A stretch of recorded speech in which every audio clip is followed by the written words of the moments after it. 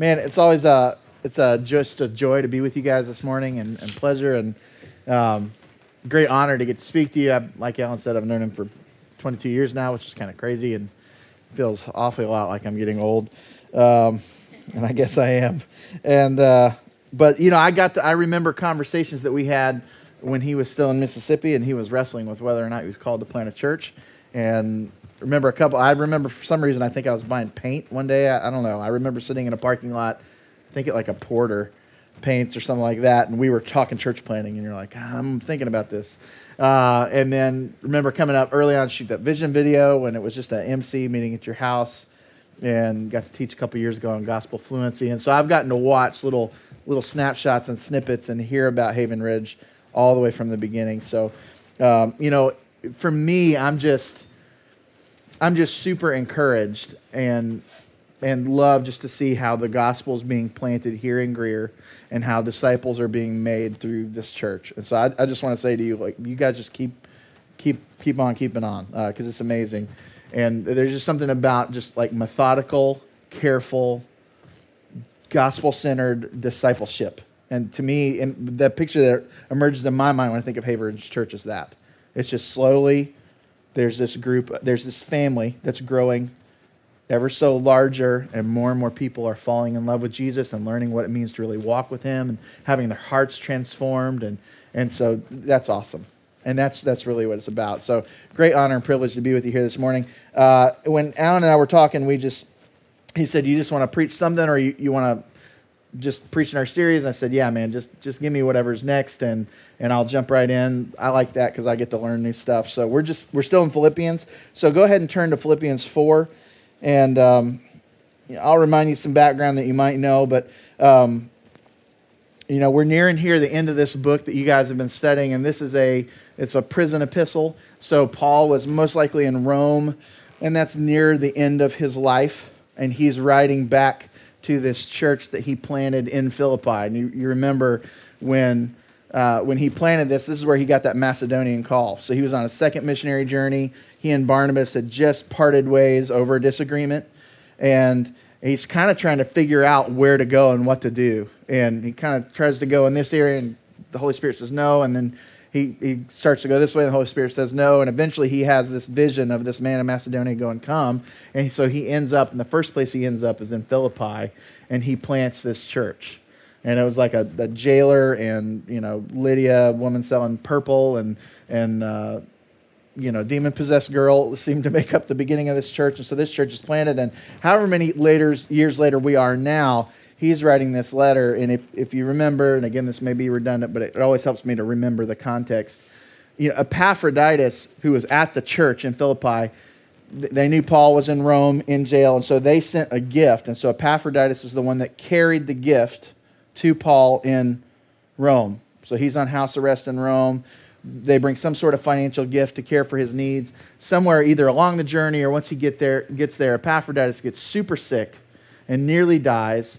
And so Paul, now as he's writing this letter, Epaphroditus is recovered, but the church doesn't know that.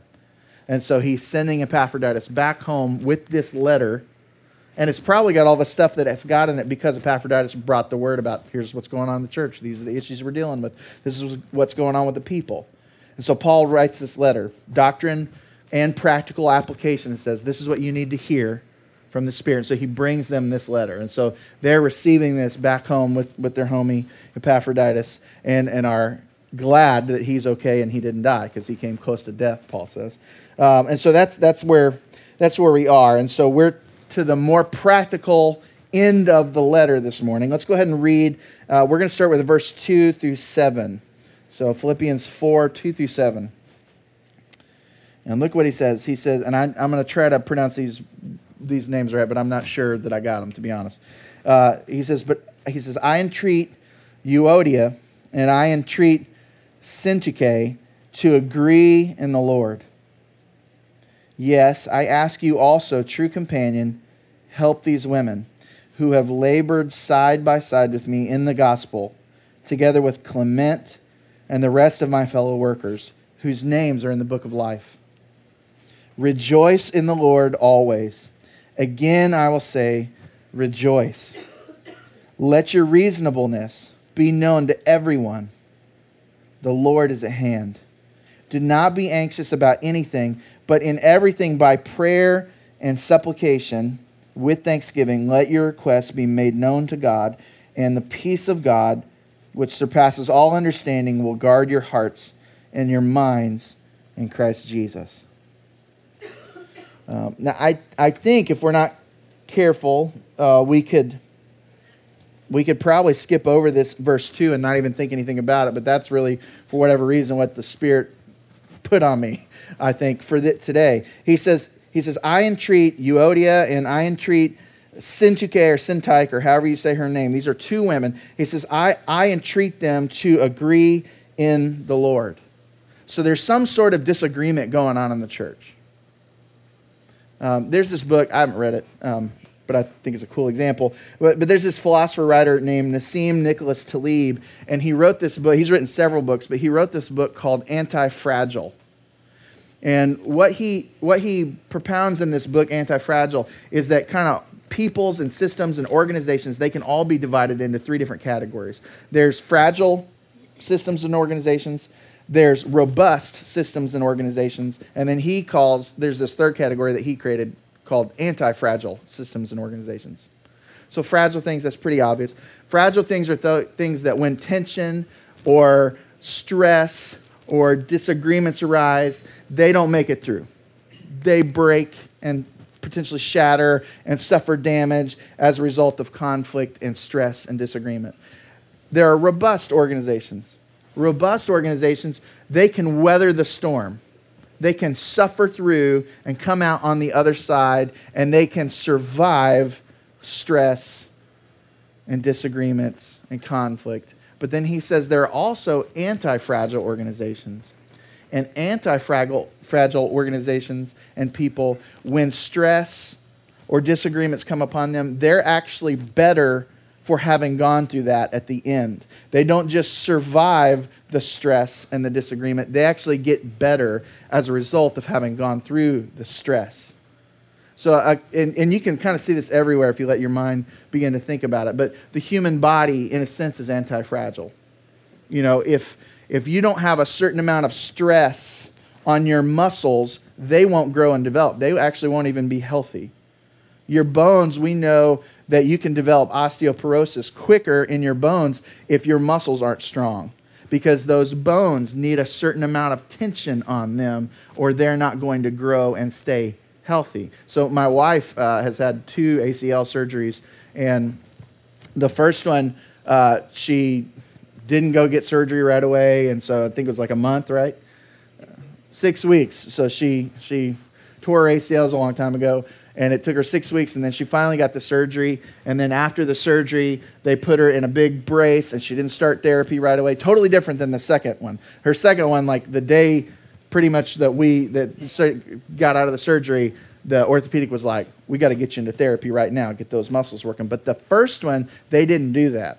And I don't know all the reasons why, growth in medicine, better doctor, different circumstances. But that first one, because her muscles hadn't gotten used for months, really, the way that they should, they actually had to shock her muscles to get them to even begin to work again so that she could even start therapy. Because her muscles, her bones, they need some tension. They need some stress on them, or they will not work correctly. So let me read to you this quote that I think is a little shocking from Jeff Vanderstelt, but I think is absolutely true, and I think it absolutely applies to every single church and MC and an organization. And here's what he says. He says, conflict is not necessarily bad. In fact, no real change or development and growth will happen without some conflict. It's just absolutely necessary for sinful people living in close proximity to one another to experience conflict, because conflict is the evidence that either there is still something wrong with me or there's still something wrong with us, and it needs to be addressed. That makes so much sense to me. Conflict is the evidence that I'm not perfect, or we're not perfect, and we're still needing to get better. And he says, and the beauty about conflict is that it brings that to the surface. And if we're devoted, and this is key, if we're devoted to helping each other grow up into Christ likeness, we're going to expect conflict to happen, but it can be a good thing. And so I just want us to examine the little bit of information we have about Syntyche and Euodia this morning. And then I want us to think about, he commands a true companion. We'll talk about who we think maybe that is. He commands him to help them. And I want us to ask, what does it look like to come alongside of people when there's conflict in this body or in our MC and to help? Let's do that in a gospel-centered, in a healthy way. And then I think at the end, when he gives all these commands like rejoice and reasonableness, I don't think this is the only way they apply, but in light of this discussion this morning, I think Paul is giving us commands that help us get our hearts ready so that when conflict comes, we don't maybe fly off the handle, or we don't maybe just melt, or we're not shattered, but because we're strong in Christ, when this conflict happens, we can help others through it, or we can be prepared to go through it in a way where we don't fly off the handle, or where we're quick to repent when we do mess up. And so that's what I want to just examine in this text this morning. And I believe when I'm preaching along with you, like we're just all sitting under the authority of this word, and we're learning from it. So the first thing, there's a conflict here. So he says, I entreat Euodia, and her name, if you like, transliterated what the meaning of her name means, success. So I entreat success, and he says, and I entreat Syntyche, and her name means lucky.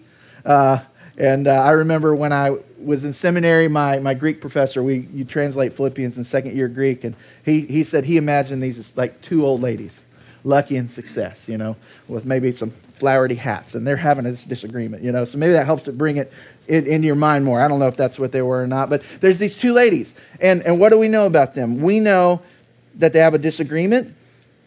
We know that they're both Christian women, right? Because it says in verse 3, it says, I ask you, true companion, help these women who've labored side by side with me in the gospel, together with Clement and the rest of my fellow workers, whose names are in the book of life. So Paul's confident that these are ladies that know Jesus. They're saved. They're redeemed. They're Christian women.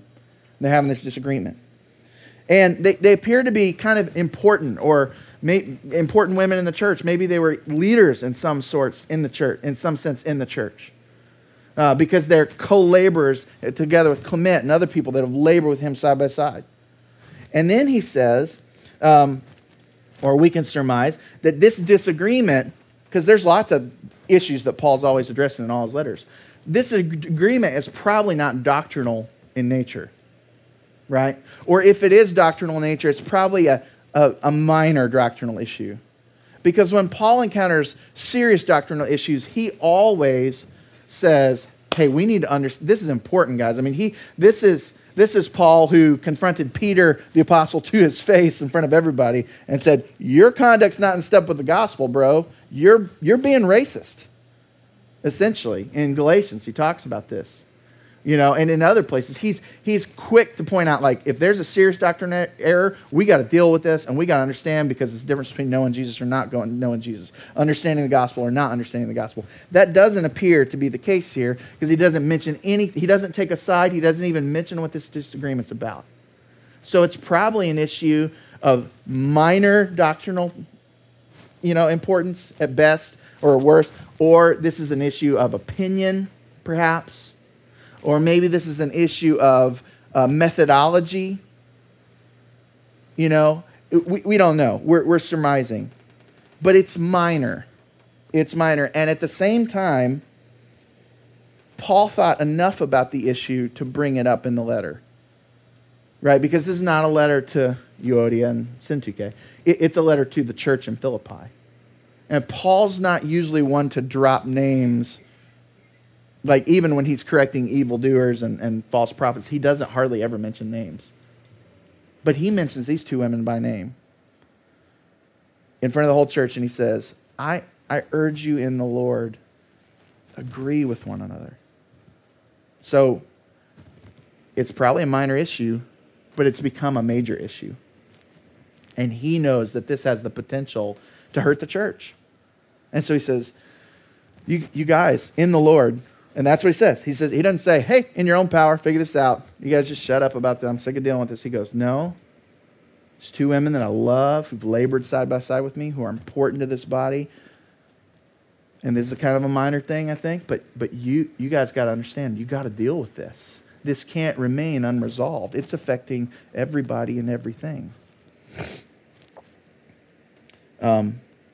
Conflict is natural and normal, but it does have to be dealt with. We cannot simply sweep everything under the rug.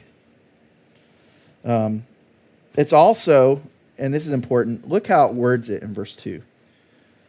It's just real striking when I was looking at the Greek. He doesn't say, like the New Living Translation, I'm not trying to hate on it or anything like that, but it says, now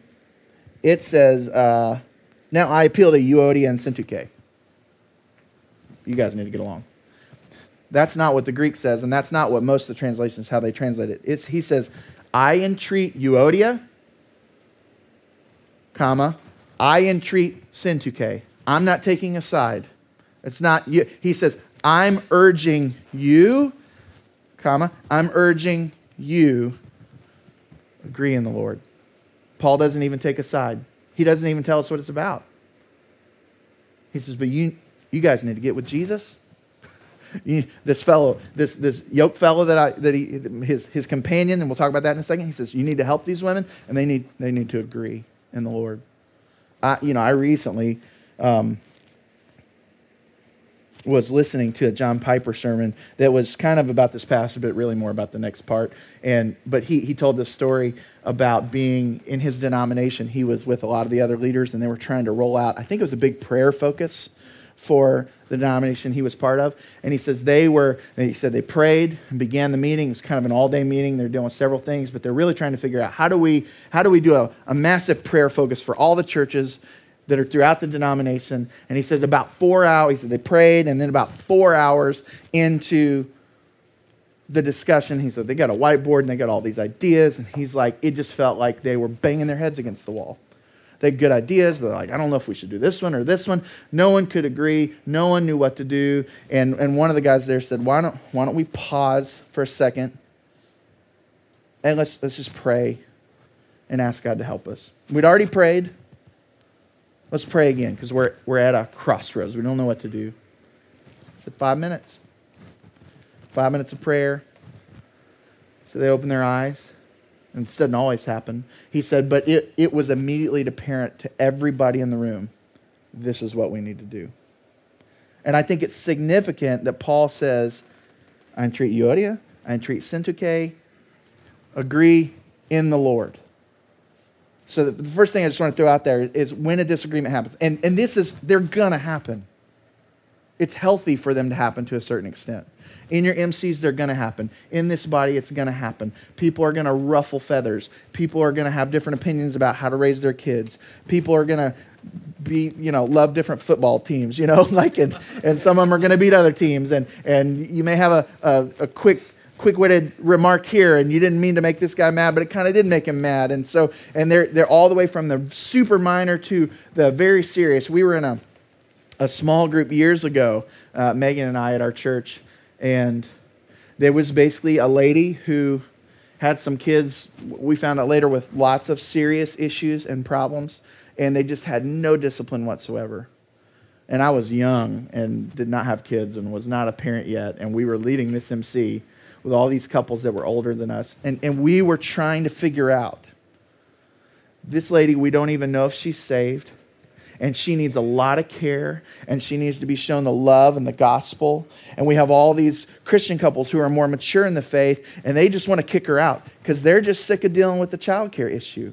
And we're in the middle trying to wrestle with what does it look like to put in place some parameters, because the group can't function with kids just going, AWOL, and at the same time to love this lady in such a way that she doesn't feel like the church has rejected her. And it was a gospel moment. In MCs and churches, they're full of that. That's what it's about almost. The rubber meets the road when something goes wrong, and then you have to work through it in a gospel-centered way. And to correct and discipline and love, and to challenge people who just want a comfortable, group to go, sometimes it's not comfortable. Sometimes there's issues. We're all broken, So that's the issue, and we need God's help. Look at what he says in verse 3. Again, I ask you also, true companion. This is singular, so he's not talking about the church. He's talking about somebody that he doesn't name. Help these women who've labored side by side with me in the gospel. And I read a lot. I mean, this could be Timothy or this could be Epaphroditus. I mean, he's sending Epaphroditus back, but that seems kind of weird because they're with him when he's writing the letter. That doesn't seem to make the best sense of the passage. It could be an elder in the church. I mean, we don't know, honestly. It could be an elder in the church, but there was more than one, and he doesn't say which one, so that seems kind of weird. So when I was reading Gordon Fee, one commentator, he suggested, and it made a lot of sense, that this may be Luke. Because Luke, when you're reading Acts, and we won't go into it, but it actually happens in verse 16, right around the planting of Philippi. It's really cool. When you're reading in Acts, it's all Paul and his companions did this, and then this happened, and then in chapter 16, it changes from they did this to we did this. And we know that Luke wrote Acts. And so at some point in Paul's missionary journeys, Luke joined him. And it was right around the time that Philippi was planted. So he very well may be appealing to Luke here, who was definitely at the church at Philippi at some point and probably may have been there for several years helping them. And so I'm going to assume it might be Luke, but we don't know for sure. But he says, I want you to help these women. And so he doesn't say how that works. So I just wanted to play a bit of a pull out of Ben's imagination. What would it look like? When disagreements happen, what does it look like to come alongside people and to help them through them in a gospel-centered way? And the first thing that came to mind was what Jesus says in John 17. And he prays for our oneness. So he says, John 17, verse 20, he says, I don't ask for these only, these is the apostles, but also for all those who believe in me through their word, that they may all be one, just as you, Father, are in me and I in you, that they also may be in us, so that the world may believe that you have sent me. The glory that you have given me, I've given to them, that they may be one, even as we are one, I and them and you and me, that they may become perfectly one, so that the world may know that you sent me and loved them even as you loved me. And so Jesus says our oneness, our ability to work through conflict and love each other and to agree in the Lord, is actually a picture to the world of the gospel. And so just at the very beginning, how do we help those who are in disagreement? How do we deal with it when it arises? We pray. We pray for God's oneness. We say, Father, Holy Spirit, Jesus, we need your help in this situation. We need you to help change hearts because we can't change hearts. We need you to help bring together minds so that they can see the point of view of the other person. And so that we can go, okay, I understand how you feel and I'm hearing you. And so where do we go from here? So at the baseline, I kind of already said that, but we pray. Number two, we help them see that it's important, right? Matthew 5. And you guys, I think, studied this last year. Sermon on the Mount. So if you're offering your gift at the altar, Jesus says, and there remember that your brother has something against you, leave your gift there before the altar and go. First be reconciled to your brother and then come and offer your gift. That's kind of crazy. Because where they would have offered their gift at the altar would have been the temple. And not everybody lived right next to the temple.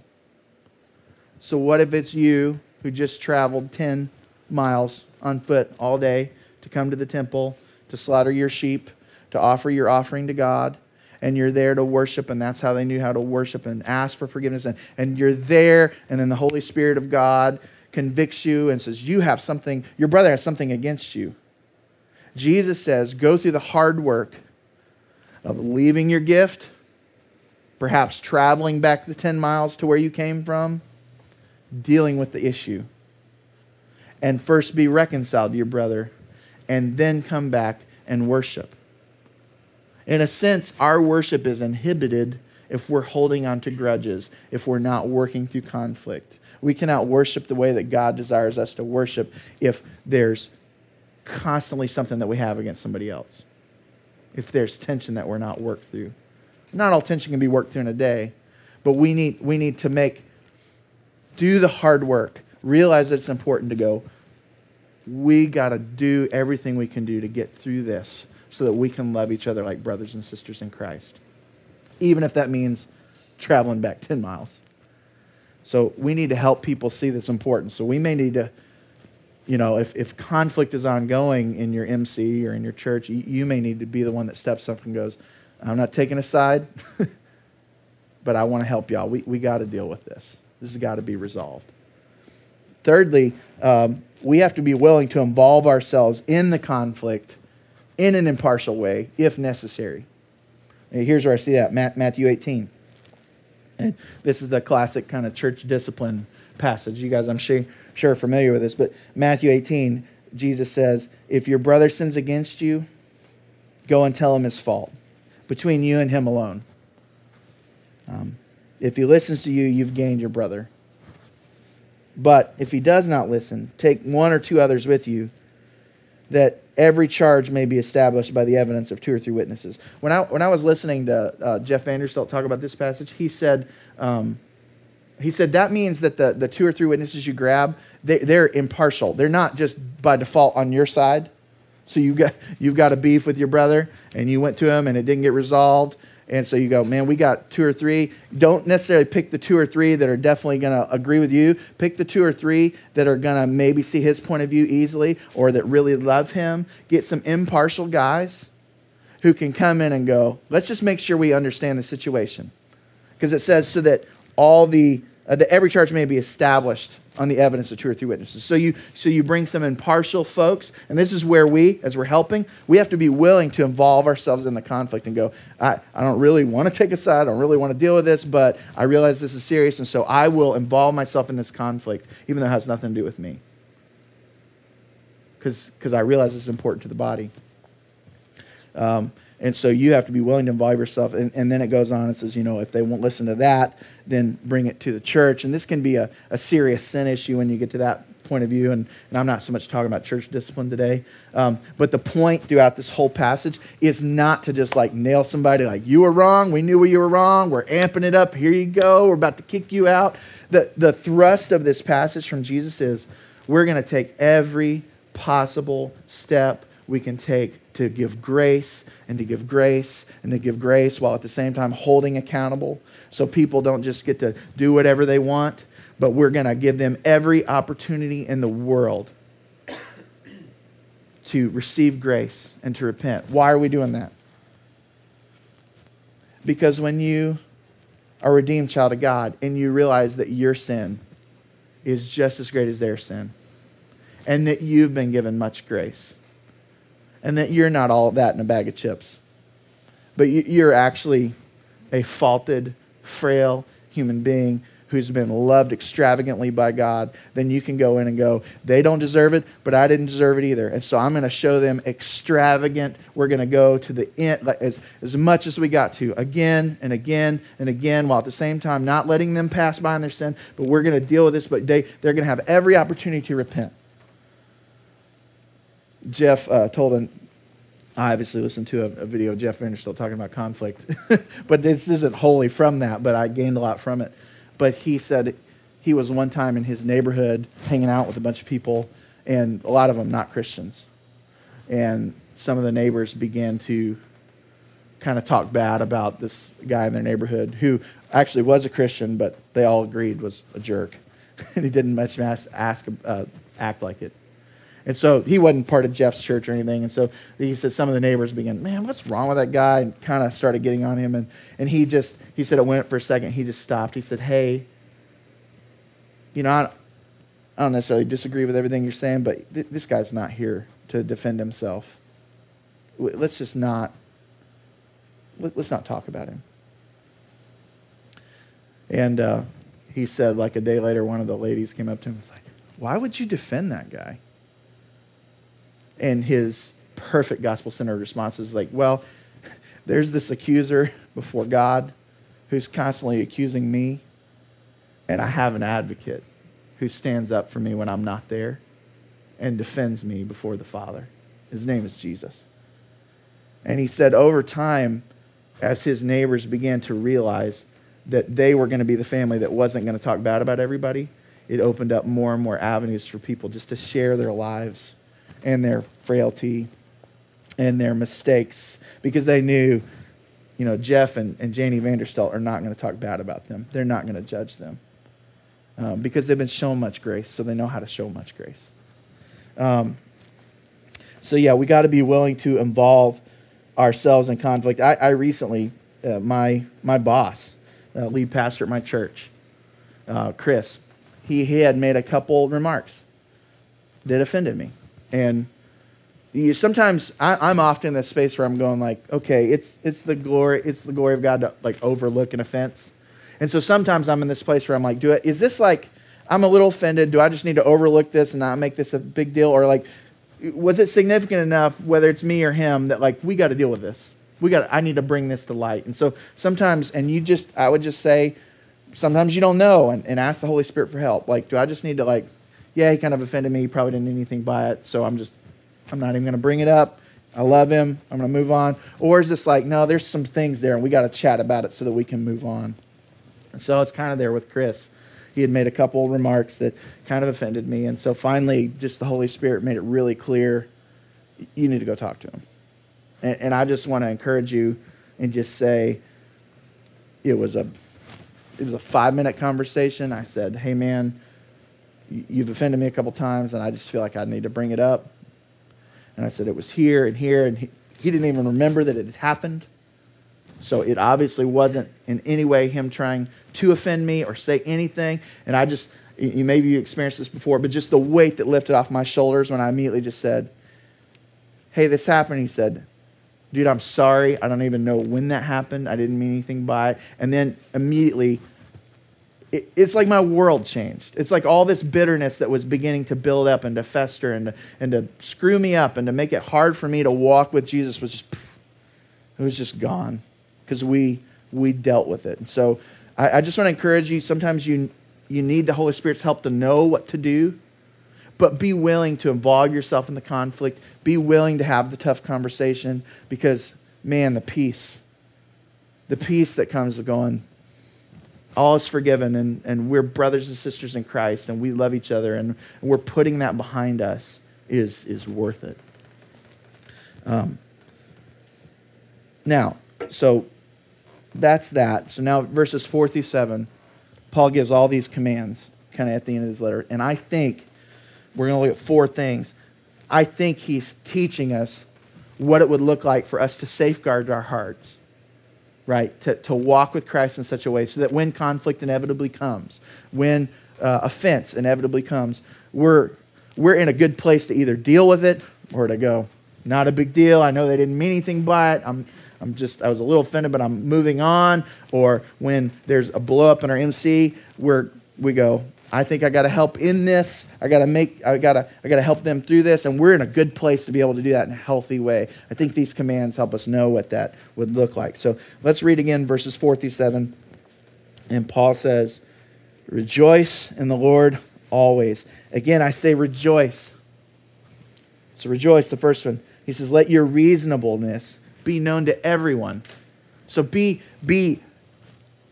strive to be in Christ the type of person who's infinitely reasonable. Everybody around will look at you and go, that's a reasonable, level-headed sort of person. He says, the Lord is near. That's kind of weird, but it's stuck in there. He goes, remember the Lord is near. And then he says, the Lord is at hand. Do not be anxious about anything, but in everything by prayer and supplication, with thanksgiving, let your requests be made known to God. And the peace of God, which surpasses all understanding, will guard your hearts and your minds in Christ Jesus. So he says, rejoice. He says, be reasonable. He says, remember that the Lord is near, or he's at hand, and pray, being praying people. And I really believe that if we do these things, we're prepared to deal with conflict when it arises. We're the sort of people that can do work, or that can get things resolved.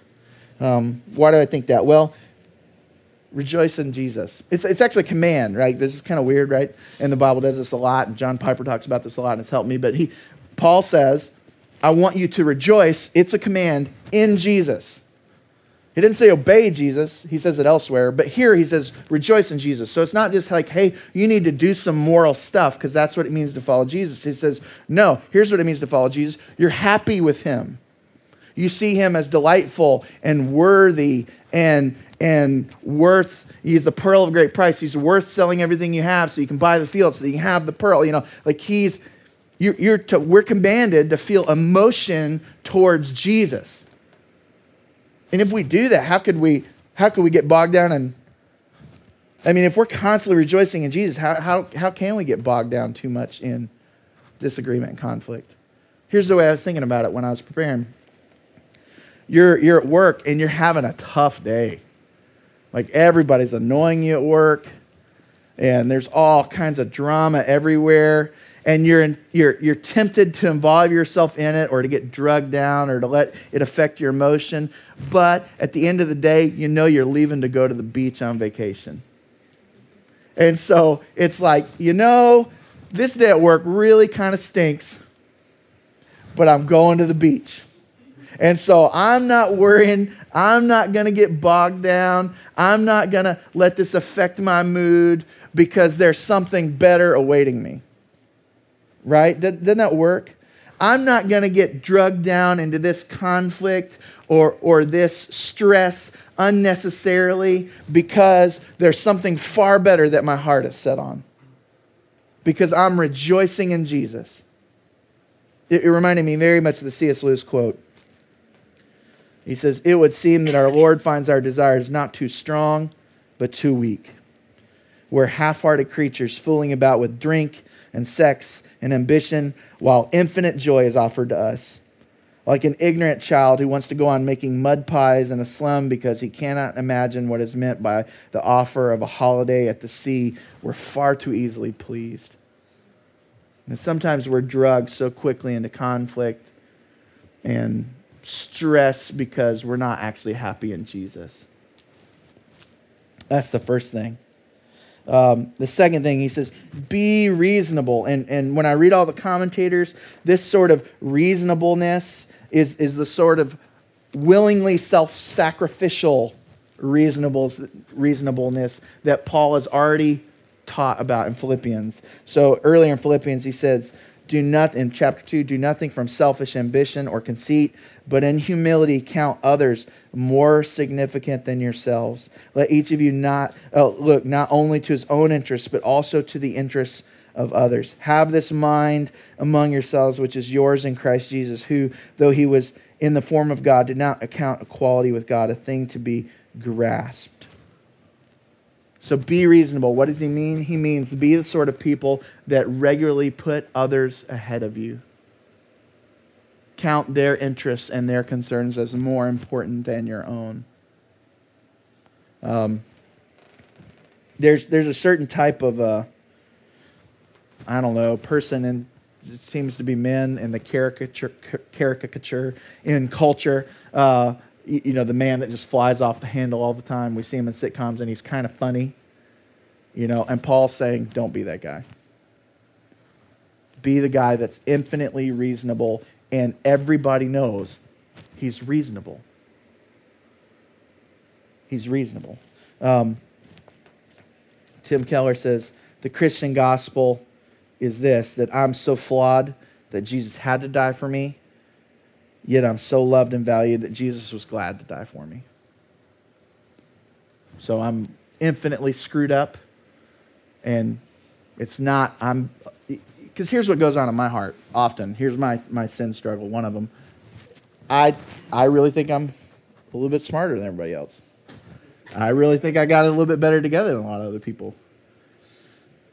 Maybe I'm not as athletic as I wish I could be, but as far as like thinking through things, I'm smart. I got to figure it out.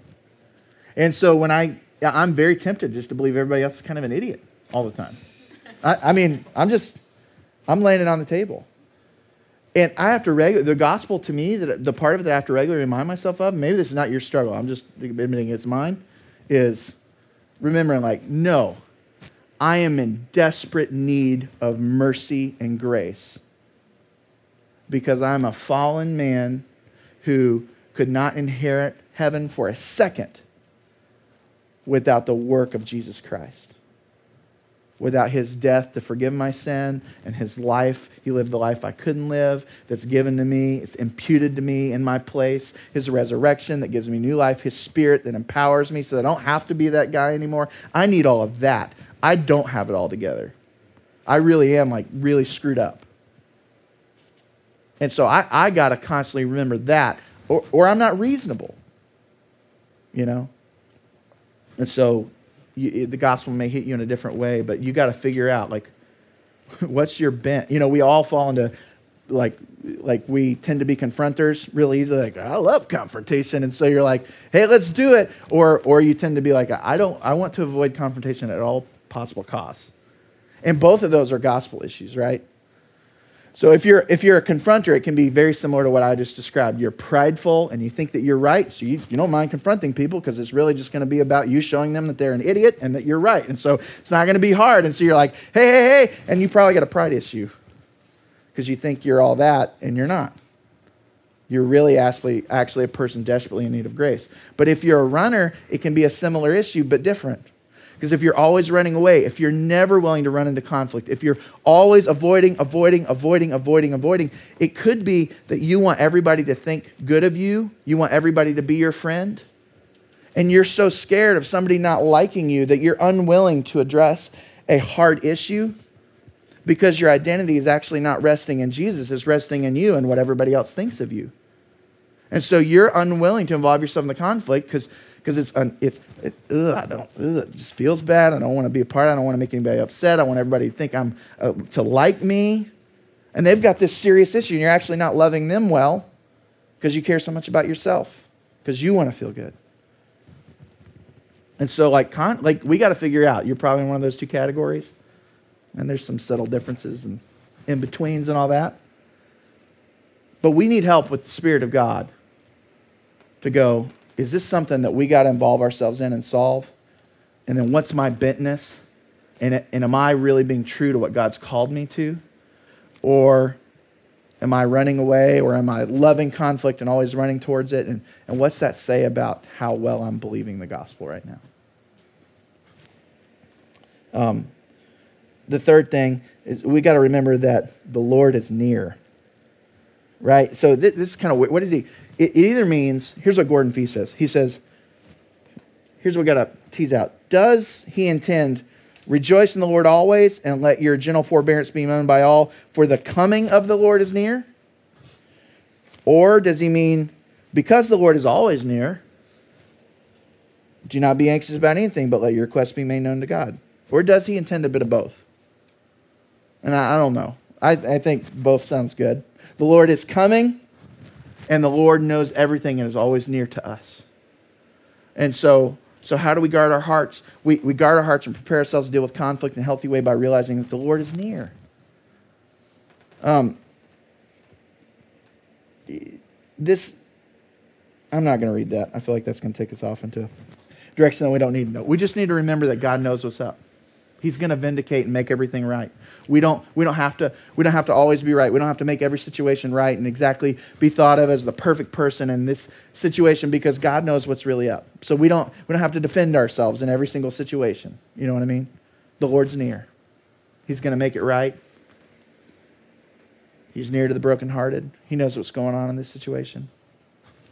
The last thing is that we pray and ask God for help. He says, do not be anxious about anything, but in everything, by prayer and supplication, which is a specific type of prayer. It's a request prayer. He said, with thanksgiving, let your requests be made known to God. So the fourth way to safeguard our hearts is to pray. Matthew 6. Look at the birds of the air. They don't sow or reap or gather into barns, and yet your heavenly Father feeds them. Are you not of more value than they?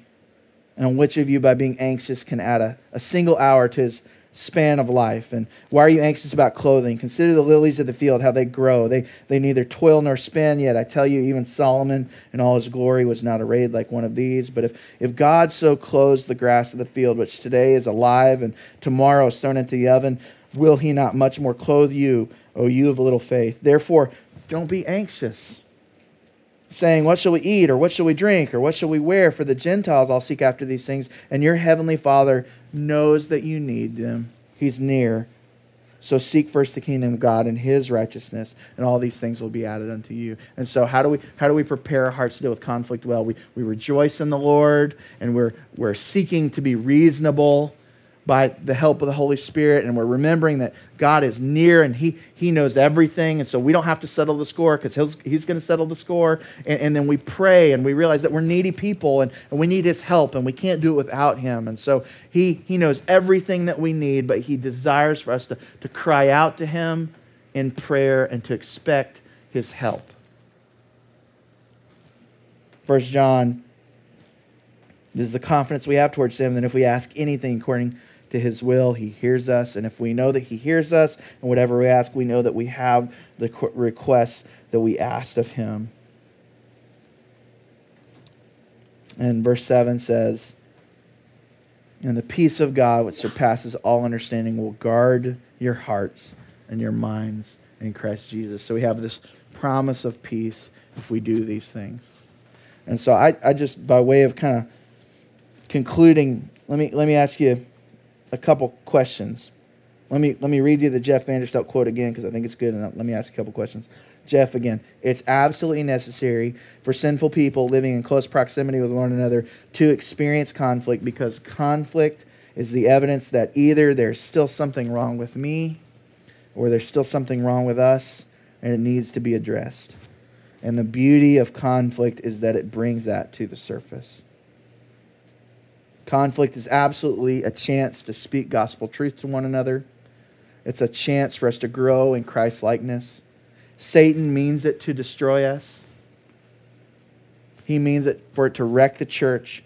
But in God's sovereignty, what Satan means for evil, God means for good. And so God is giving us opportunities to gospel one another and to be united and one in Christ Jesus. And so I don't know what's going on with anybody, but let me just ask a couple concluding questions. And maybe the Spirit's going to grab one of these and say something that He needs to say to you. Is there, first one, is there disagreement or conflict right now that you are in some way involved with? It could be at work, it could be at church, it could be in the family, it could be extended family. If so, what is God leading you to do about it?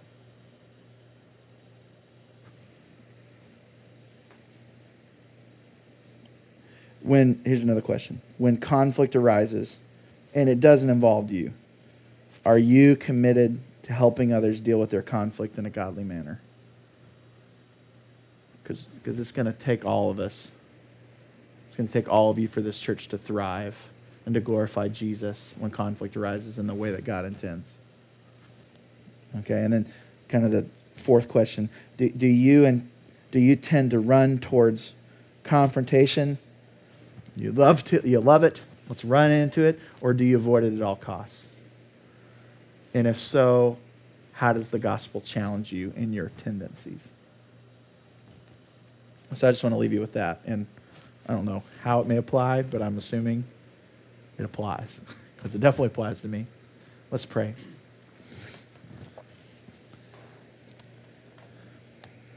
Holy Spirit, I pray right now, not that people will remember anything I said so much, but Father, I just pray that as we've looked at this word, I trust, Holy Spirit, that you are moving and convicting, and I pray that you would just move in these few moments. And God, if there's stuff with the people in this room and they need to deal with it, I pray that you would give us the grace and the strength to deal with it. And Father, I pray that maybe there's nothing going on, or maybe it's outside of this body, and this body is good, but inevitably, God, as people who are sinful, both us and new people that are going to come in, God, as they come in, it's going to challenge us. There's going to be tough situations. We're not always going to know what to do.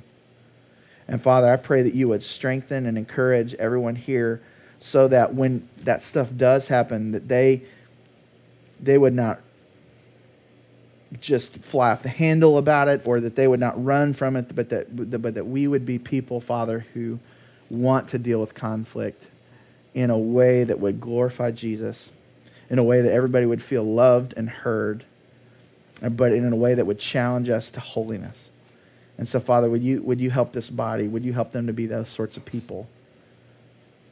Father, when they hear something, help them not to want to gossip about it or join in the talk. Yeah, that person drives me nuts. But Father, help them to be the sort of people that would say, no, we need to deal with this. I don't want to divide the body. I want to be about uniting the body because this is Jesus' body.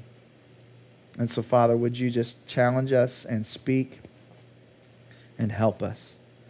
And we pray all these things in Jesus' name. Amen.